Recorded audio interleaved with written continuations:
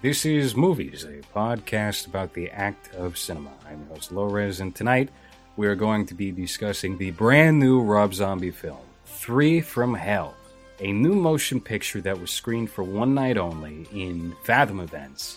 And then, due to popular demand, it got another screening, maybe about 2 weeks later. And now it's out on streaming, I believe. How do you figure we go about doing this? I say we make a house call. Let me go over and help him. Sit down. I demand that you spring my sister from the clink and deliver her to me ASAP. You, look like the girl that's on TV, the one that escaped from prison. That's me. Baby's back, motherfucker! I'm a big fan of the previous one. I just want to start with that because I didn't really like anything about this movie. Lords of Salem, the Rob Zombie movie that preceded this. Yes. Is that the witches one? I haven't seen that one.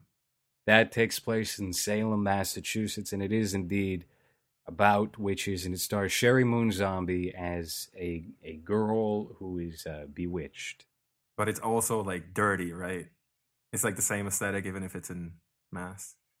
Sure. Yeah. I mean, there's a novelization of that movie that is really good, and it's written by Brian Evans, I believe the author's name is, and it doesn't share the tone of the movie whatsoever. It feels kind of like, if you were to read the novel, you would think that the movie was something like the 1970s Omen film. Okay. So I read that book, and then I tuned into Lords of Salem, and I was greatly disappointed that Zombies film could not live up to its own novelization. Very terrible.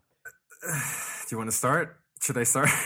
Listen, I'm a fan of the House of a Thousand Corpses film, and more so Devil's Rejects. I thought both of those were well made. I don't think Rob Zombie is a bad director by any means, in some ways. But as far as technically speaking, I think he's one of those directors that needs someone next to him to tell him, hey, you're being too much of you. It's too Rob Zombie. You know, you're getting lost on focusing too much on making you and not realize that this shit is not making any sense. You know what I mean? Yeah. Well, look, when I say he's not a bad director, I mean he's not a bad director, but that doesn't mean he doesn't make bad film. And I think Three from Hell is not his worst movie, but it's pretty far from being something that, at least in this day and age, could be considered good.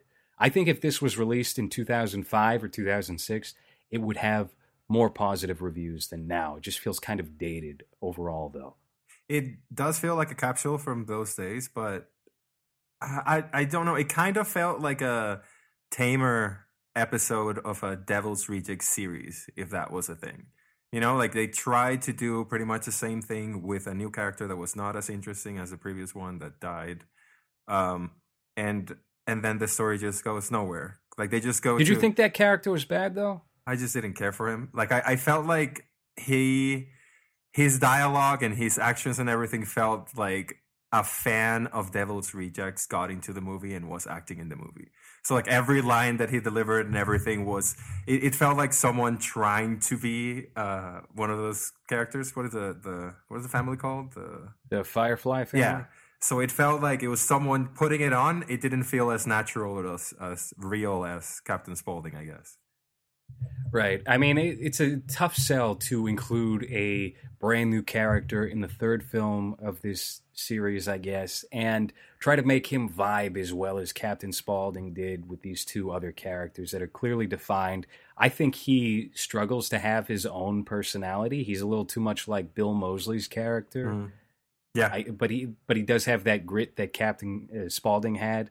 But it does, I don't know. It just doesn't feel. It doesn't feel like he's clearly. I don't know. I just don't think he has enough definition to him as a character. Was he mentioned before? No, he's brand new to this film. Right. Yeah. I guess it just felt. After watching two other movies where you care about these other two characters, because Otis was fun until this one. I didn't really care for him for this one because it really felt like they ended the last movie and then a week went by and then we're back with him because he had the same like shitty, jokey dialogue, like the same lame, trying to be clever and rapey at the same time, but it it just didn't work for me this time. I don't know if it's because, you know, we've seen it in 2 previous movies and it's been 10 years and now it kind of feels like it's stuck in, you know, that time. I just don't feel I think that plays a large part of it. The dialogue feels extremely like 2006 Rob Zombie. Like nothing has changed. He picked up right where he left off as far as, I mean, it wouldn't surprise me at all if this script was written in 2019 or 1999, you know? Right. There's no, you can't really put them in a time, I guess. Is it supposed to be the 70s? Is it supposed to be the 80s? I'm never able to figure that out because it just looks dirty to me, so I can't figure out if it's modern or not. Well, he goes heavy on the TV effect that you can find in Final Cut Pro. And, I mean, listen, I didn't actually hate that. I thought he overdid it quite a bit. I thought, okay, it's a similar thing with The Fanatic, where The Fanatic was, I mean, there were problems with it on a technical, on more like a story level, and also with the acting. And it's a similar case here, although not as bad. But as far as the editing went, I thought it was pretty smooth, and it made up for some of those flaws a little bit, even though he goes a little too hard in that direction with the media aspect. Yeah. It had a couple of very film school edits or transitions. A couple of transitions. Like the guys who tried to do like Grindhouse ripoffs for YouTube back in 2007. Mm-hmm. That's what it felt like at times. I don't know. So, I mean... I was going to say Sherry Moon Zombie's acting also has really declined since she has last been on screen. Like she was never a good actor. Let's make that very clear. But when she was younger, she at least had like the peppy, perky kind of attitude that you could almost like you can follow that at least. But now she's tired and old and she's trying to do that thing and it doesn't work at all. I have that written. That was like the first thing I wrote down because when they show her and you know, everyone that's handling her in jail, it's just fat older women that you know are gonna get beaten up, and then they do, and then her dialogue or her line, like she hasn't changed at all from the last movie, but she just looks old and tired. So like her meowing now is just like, all right, lady, you know, stop it. You know, it's not like, oh, okay, so she's good looking, she's young and perky and like playful, so that's how you get them.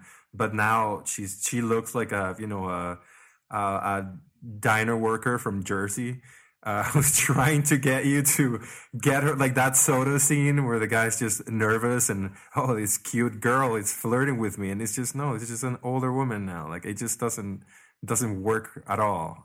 And they should have changed the character at least a little bit, but it's just the same. So whatever time has gone by, she went to jail and she was abused and beaten up and whatever. And she's just still trying to be the cute, perky 23-year-old, but it just feels like an old woman playing that character now. Do you think it takes away from the sequel, The Devil's Rejects, because they decide, oh, we're bringing these characters back, even though they clearly died in that second movie? And they do make it clear at the beginning here. It's like, oh, it's almost impossible that they'll survive those injuries. And yet, and then you get the media storm where it's kind of like natural born killers, but... Yeah. Mine is like backed up 20 years. I just think that if you have 10 years to think of a way to bring them back, you should probably come up with something better than, oh, look, it's a miracle. You know, oh, they survived. All right, let's move on with the story. They didn't even spend 30 seconds on that, even though. But there's no, I don't even think there was any creative way to do that because it was so concrete that they died at the end of that last movie, and that was their end. Like the only way to do that is to get around that would be to do a prequel, and they're all way too old now. I mean, one of them is dead, so I like where you're cornered. If you really want to continue this story with these characters, you really have no other option. Also, I felt really bad for Sid there because he, like, if that's what you're going to do with a character, you just don't have him. He was in it for 3 minutes, and he just looked, and I know he was dying, so obviously, like, he did as good as he could, but he just looked tired. Like he didn't look like the menacing character that you were afraid of. He just looked like a frail old man that was still trying to threaten, but he was more pathetic than anything else. And I think it was a really shitty way of ending that character, which was such a hit in the last 2 movies. The face of this franchise, pretty much. Yeah. And I mean, it's a tough situation to be in if you're Rob Zombie, because my assumption here was that he started filming with Sid Haig and had some rendition of that character being alive and getting out in the script. And then he got sick, and Sid Haig did get sick months before he wound up dying, right? So that probably happened. And then, he had to maybe set some things aside, rewrite the script with this brand new character who's Otis's prison buddy. They get out. So what do you do in the scenario where he winds up dying? Do you include the footage that you have, or do you just say he died in the gunfire from the second film? Because one is a more respectable artistic decision, which is just excising his character completely from this movie and saying, okay, he didn't make it. We have the two who made it. That's a little more believable. I can almost go along with that. But at the same time, this is the last footage of Sid Haig. It's very Bela Lugosi with Ed Wood doing, what was that movie? Plan 9 from Outer Space, where you just have him walking along a path with a cape, just like doing something. Trying to be So, what do you do? Yes. What do you do in that situation? I would have liked it if he just didn't make it. So you have like a little tribute where you show, which they did, they show scenes from the last movie, and that's it. And it's just a blank slate from this new character, because at the end of the last movie, you still see him, even though he gets killed, quote unquote, he still is like, fuck you to everyone, right? So he got away with whatever he wanted to get away with. In this one, you show him in jail, sick and weak and frail, trying to still be menacing, but he's not. So I don't know. It's tough because, it's the last footage that you have of him alive, but I think that it just didn't do anything for the movie. I think it actually took back from that. And I feel like if he wasn't there, maybe this new character would have worked a little bit better, because you wouldn't be so focused on, trying to see how he works with the other two, comparing it to Captain Spaulding. It would just be like, he's not even a thought. And I mean, he would be, but you know what I mean? Like, I feel like that would have worked better for the story. Now, you watched this movie today. I watched it back when I was on vacation, so maybe about 10 days ago.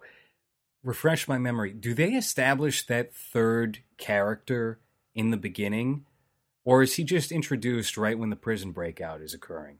Honestly, I was kind of watching the first half hour, so I didn't pay that much attention. But if I'm not mistaken, he just shows up with Otis. So Otis just shows up to a house and he's there. So I'm not entirely sure what the setup was, because I wasn't really paying that much attention at the beginning. Oh, geez. Oh, this is not going to be a great analysis. Yeah. I mean, he saved Otis's life, and the two broke out together. Yeah. And like the impression it seems like Rob Zombie's trying to convey is that they're kind of like Henry and Otis.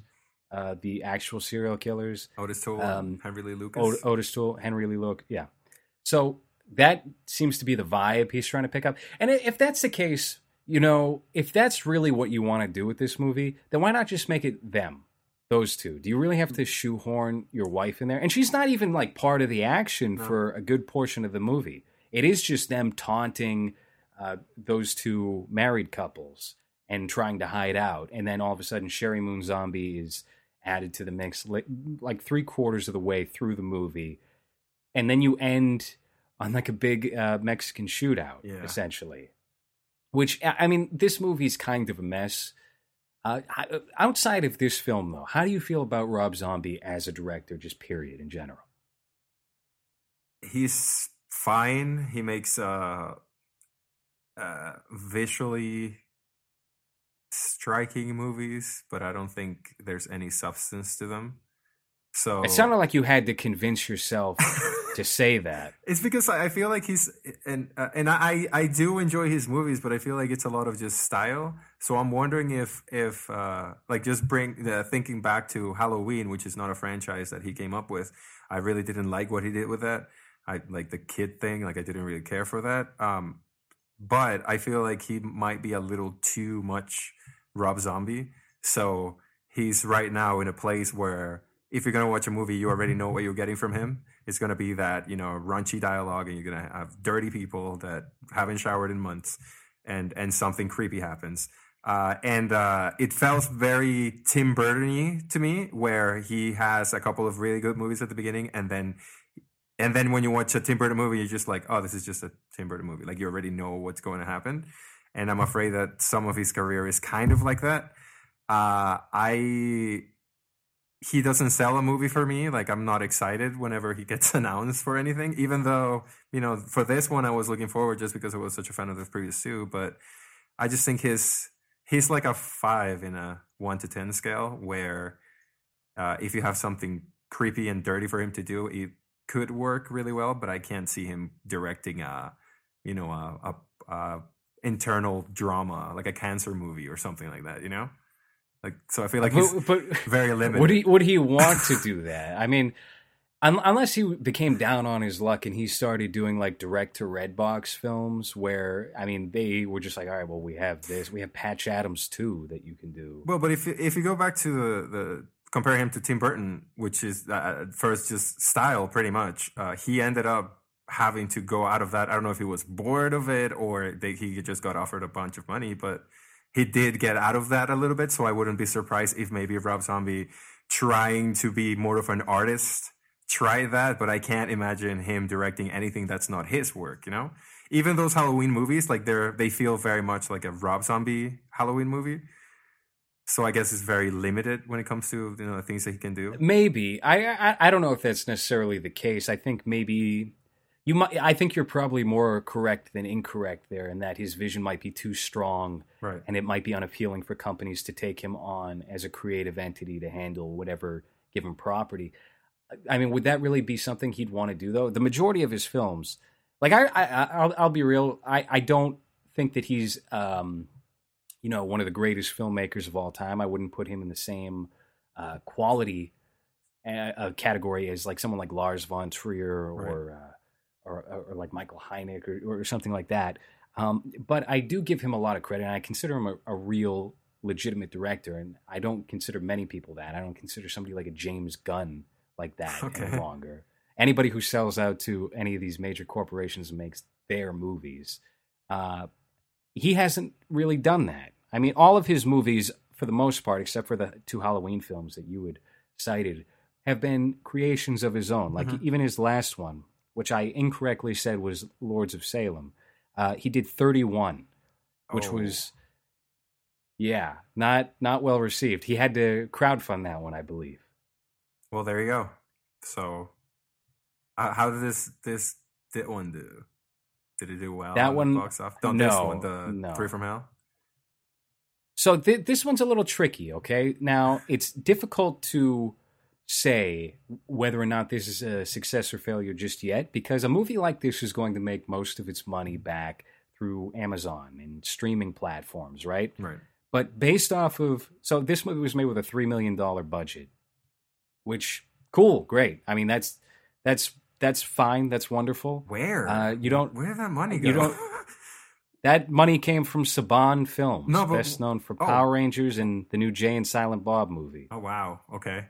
What I'm wondering is what they spent those $3 million on, because there's nothing in this movie that I guess. $3 million is not that a lot of money, but the guns, the dirty abandoned locations.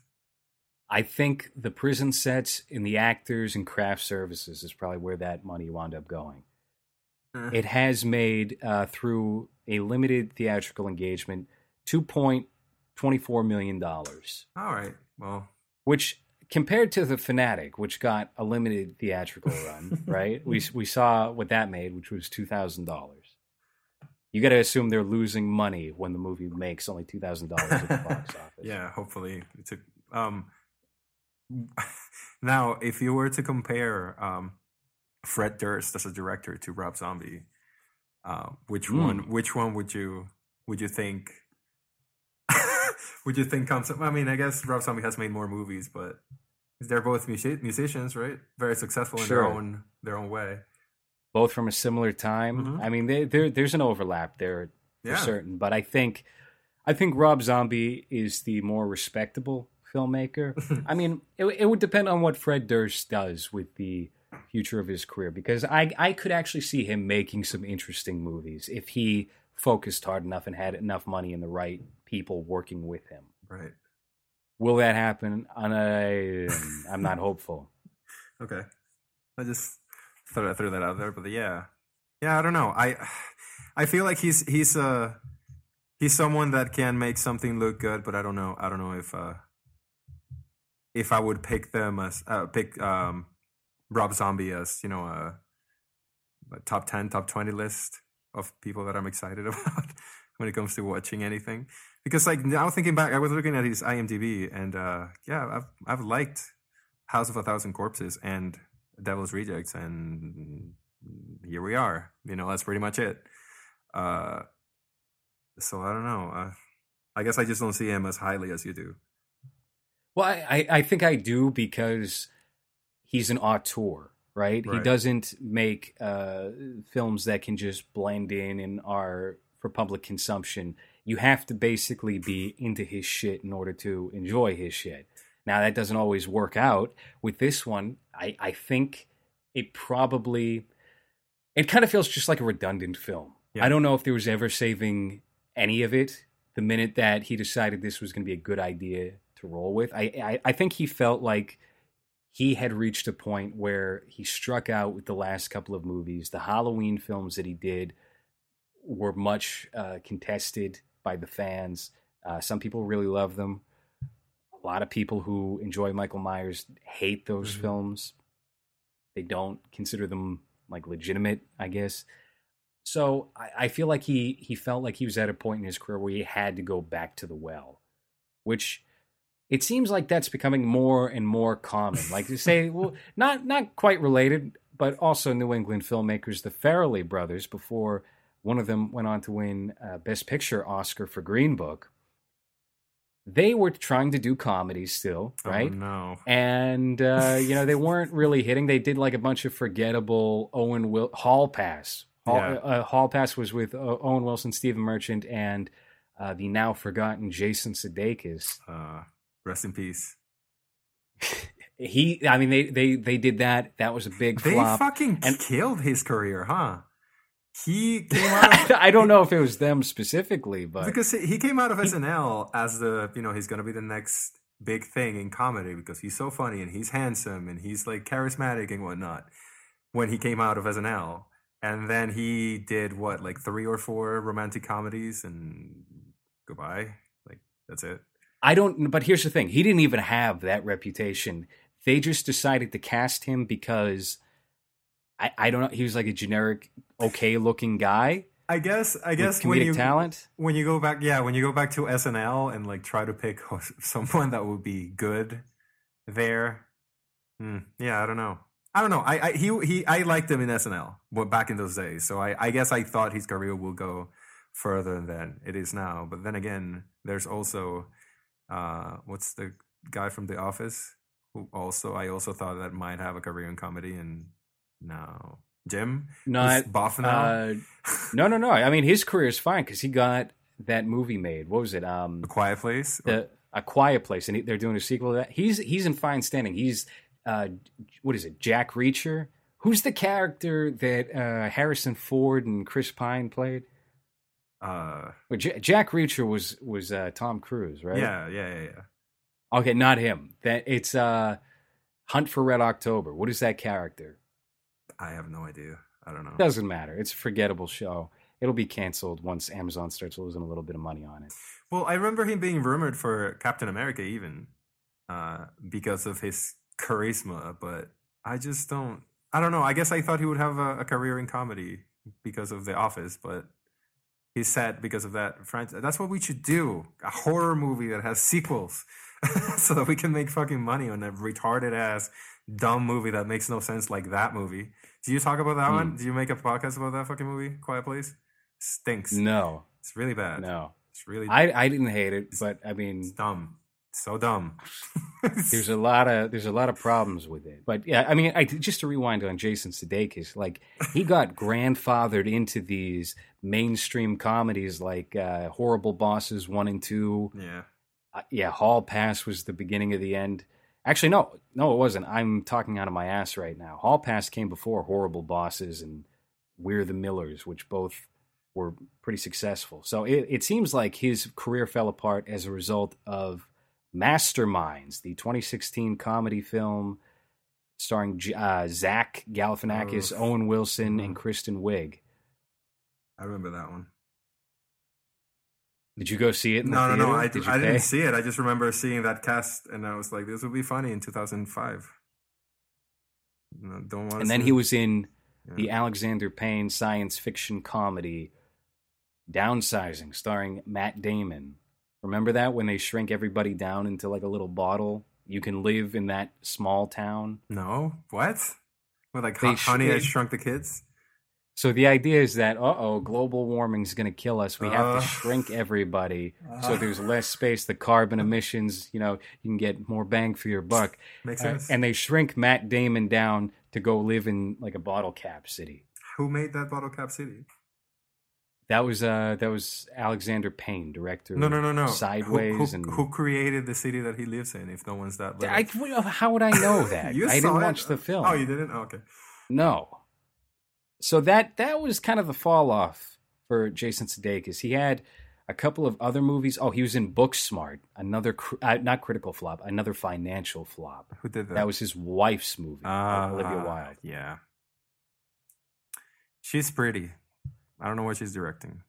That's mean, but 7.3. I mean, I'm sure it's a good comedy about a teenager who no one understands in high school. Is that what that is? It's what I've heard is it's feminist Superbad. Wonderful. Which is sounds it explains a lot about the box office of that film. Wait, so it's just I always see it at the Red Box. So just two girls trying to get laid, but doing it in a very safe and sanitary way. Is that it? Right. It's I mean the premise, from what I know, I could be wrong about this, is the bucket list plus Superbad, where it's like, we're gonna do everything bad this summer. Is there a scene where she's dancing with a random man and he comes on her leg? Because that would be atrocious. That would be because that's the the reverse of the Superbad thing. They can't go that. And it is. They can't go that. Jonah Hill's little sister is the fat dumpy one. Oh wow! Really fucking a family. Beanie Feldstein? That's her. Is that his real name? I don't think that's his name. I think that might be his half sibling. His mom is only like 7 years older than him. Where's he from?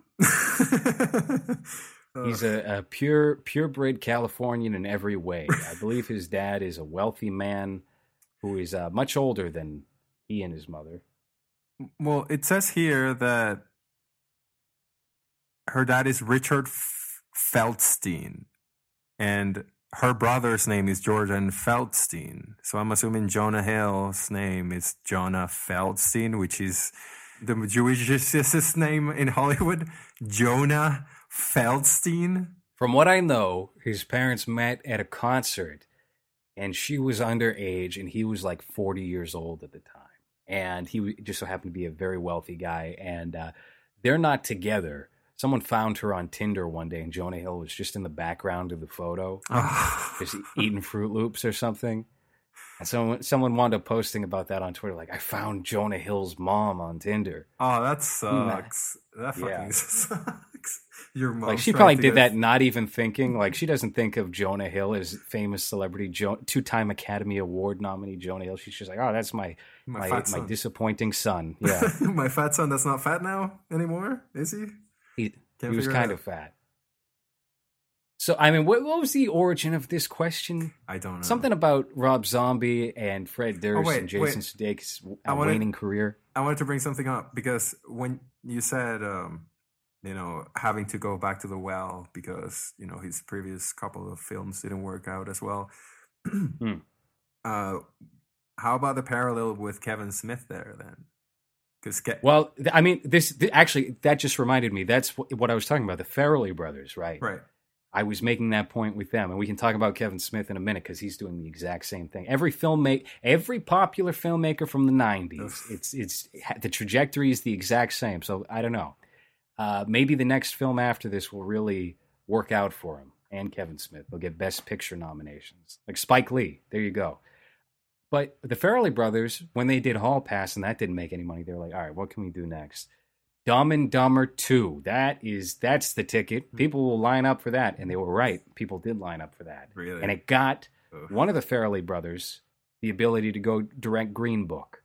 and then he's this big Academy Award winner. So how do you get that connection? Dumb and Dumber and Green Book. I don't see it. No, not Dumb and Dumber. That was the Shia LaBeouf film from 2004, where you had two other guys. That was a prequel. Dumb and Dumber 2. Yes, that was the prequel with Bob Saget and Mimi Rogers, I think. Shia LaBeouf? Yeah, he's the janitor in that film. That was right after Even Stevens. Jesus Christ. How many times have you seen that movie that you remember that Shia LaBeouf is a janitor in it? That's not a terrible movie, I'll tell you that. I think that movie got more laughs than Dumb and Dumber 2, which starred the original actors. It's because you can get away with more stupid shit back in the day, I guess, right? So they're just more retarded. Maybe, but they kind of play it up like they're both retarded in this movie, like literally retarded, and they're in a home to be taken care of because they're mentally deficient. So it wasn't like 2014 was right on the cusp of like when mainstream comedy didn't change just yet, but it was getting there. Mm-hmm. But a lot of the humor in Dumb and Dumber 2 just didn't work. It was really lame and dated. And, it was made for $50 million and it made $170 million. So Universal was like, great. Okay, you can come work for us again. And that was after Hall Pass flopped. And that's how he got, money for a Green Book. Presumably. Because, I mean, the way that things work is if you have a hit, then you're more likely to be contracted for several films by a company. Like Clint Eastwood was contracted to Warner Brothers basically his entire life because he just provided hit after hit. They kept renewing his contract with them. Right. So if you wind up in director jail, then you're on the outs. You need a home, essentially, or nobody's going to fund your movie. Is that the same thing that happened with Joe Dirt, too? The director was just wanting to get back to making movies. That came out, right? The director there doesn't matter when it comes to those types of movies. I think David Spade was probably calling the shots, and maybe Adam Sandler from afar. I mean, those guys are just directors for hire. So David Spade and his friends don't have to worry about responsibilities. They just have to act on camera, and then that's it. Right. And also, Dumb and Dumber 2 was done by Universal, which also released Green Book. So it's entirely possible. Wow. Do we have anything to add on Three from Hell? I thought the line, man, Mexico sucks, that she said, even though we've only seen a place that looks the same. Like, I guess because of the budget, they weren't able to do a scene where they cross the border, which kind of felt missing to me because they just showed up in Mexico, even though the whole country is looking for them. But then the place that they go to in Mexico looks exactly like the place they lived in on Devil's Rejects. So at no point I felt like they were anywhere else. So I'm wondering if that line of, man, Mexico sucks, was just so you could be like, oh, I guess they're in a different place now, Besides, I think that was entirely it. I mean, the clear hallmark of this movie that shows that they're working with an extremely low budget is that they could only get Danny Trejo on screen for 8 seconds. Yeah. A guy who shows up in everything and you can keep him there the whole movie for like $100. They couldn't get him for more than maybe like a minute of screen time. And then it's his brother who comes back and tries to get revenge. Great. Wasn't his dad? Wearing luchador masks. I thought it was his dad. Was it his dad? I think so, yeah. No, Danny Trejo's like 80 years old. This guy was in his 40s. Yeah. I think Danny Trejo's looked 70 for like his entire career. Sure. Let's see. I mean, he's spent his life in the sun, going to prison on occasion. What a career from that guy. Everyone will know you for years now, and you went from a drug dealer, real tough guy in jail. Yeah. What else do we have for the notes that you took on this great film? Who Hired the Clown? That was a thing for me when he just showed up. I was like, what? Why is this clown showing up all of a sudden? But I do want to see a Joker movie with Clint Howard starting as a Joker after that. So I would really like to. Who was that actor? It looked a lot like Clint Howard. It was Clint Howard, right? I I think it was Clint Howard. Okay. He'll do these kinds of movies because, I mean, what is his claim to fame? Being the ice cream man in that direct-to-video horror movie? Just being an ugly man. Yeah. The less successful Howard. Yeah. No, that's it. This movie was it just felt like completely unnecessary to me. I didn't really. I mean, if he just wanted to get back to The Well and see if he could get a little bit of relevance back, or at least his name out there because of the Firefly family or whatever, I don't know. I feel like he should have done more with the story because he did have 10 years, is it? Over 10 years? Yeah, I mean, that first movie came out around 2003, I want to say, and then Devil's Rejects was probably around 2005 or 6. Yeah. So he just, it was disappointing to me, especially coming off Devil's Rejects, which I still think it holds up. Yeah, I didn't really care for this one at all. I mean, this could have been a strategically planned layup. We're talking about how people go on to do bigger projects after they go back to The Well.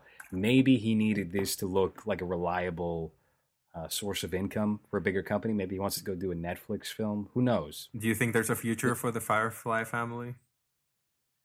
I may, It's open-ended. maybe. I mean, it doesn't feel like a concrete ending like the last film.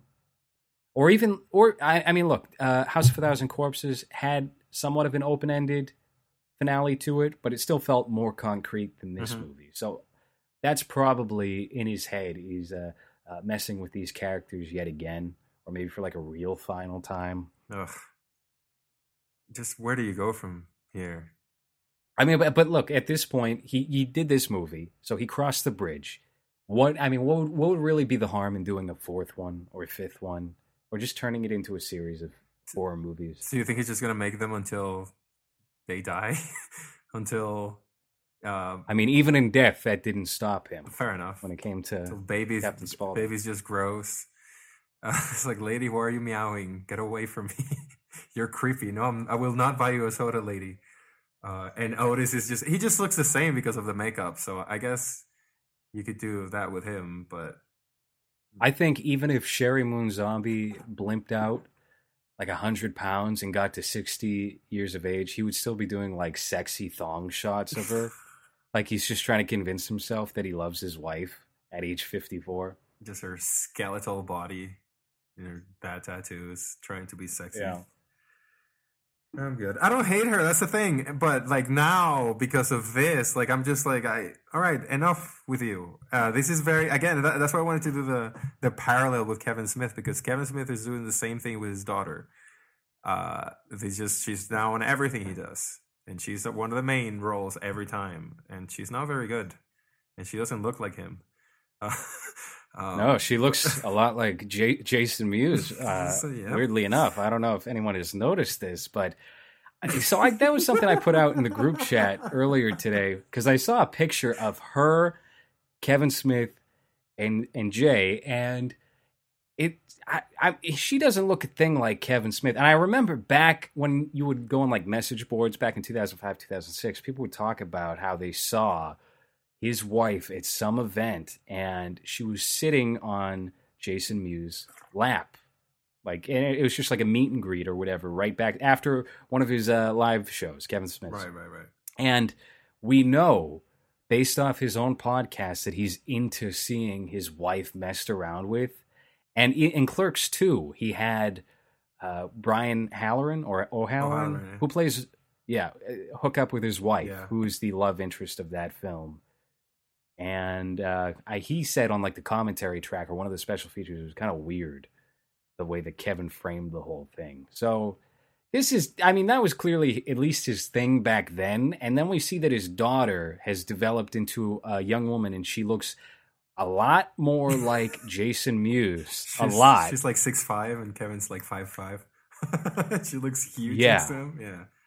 Yeah. He's like this little dark-featured, presumably like Italian guy, and she's blonde. The shape of her face is exactly like Jason Mewes. Her nose is exactly like his. She looks like a mixture of Jason and his wife, Jennifer Schwarbach. Are we doing the Patton Oswalt kill his wife thing again? Put it out there. This one's more believable, though. This one I would believe more than that one, and also the Joey Diaz is gay one. Look, if Patton had a history of domestic assault or something like that, that would be one thing. But there's a record here with Kevin Smith enjoying other men enjoying his wife to some degree. And fans have talked about it before, like it was an insult online and cuck was as big as like it is currently. People were talking about his wife being both like derogatory towards Kevin behind the scenes and also being very close with his friends. So I think there's something to this. I would like to see them on Maury within the next couple of months. But I mean, who knows? It could be like that movie that you commented on, where it's like, oh, my son is black and my husband is white, but I didn't cheat. You remember that? Yeah. Yeah. That looked good. It could be one of those scenarios. We should do an episode on that movie. I completely forgot that it existed. What was it called? Between what My Baby is Black? What Jerry told us. Yes, that's right. My Baby is Black. The propaganda 1930s film. We'll do a double feature between those two. It's so funny. Anyone that listens to this should just go on YouTube and search for My Baby is Black and listen to what would that be? 50s, 40s radio? No, I think that was 30s or 40s, and it was like I think it was a PSA film that they put out in theaters. Oh yeah, that's true. It was a film. Fuck yeah, it's great. You should just search for it. We should do it. No, we shouldn't do an episode of that. I don't know if that would get us kicked off of iTunes, I think. Yeah. Okay. You're right. Fine. We should do the other one though, and then we mention this one. So the new one, yeah, I think that could be fun to check. I mean, it looked like a Lifetime movie, you know. So it might not be fun. It might not be bad enough to be fun. Just cheesy. The trailer might be the most fun had with that movie. Is the thing. Anyway. We're going to wrap the show up on that note. 3 from Hell, I'll tell you what, we had a lot of complaints about it, but I still enjoyed it overall. I didn't feel like it was a waste of time. I thought it was, okay, this is another episode of Rob Zombie's theater.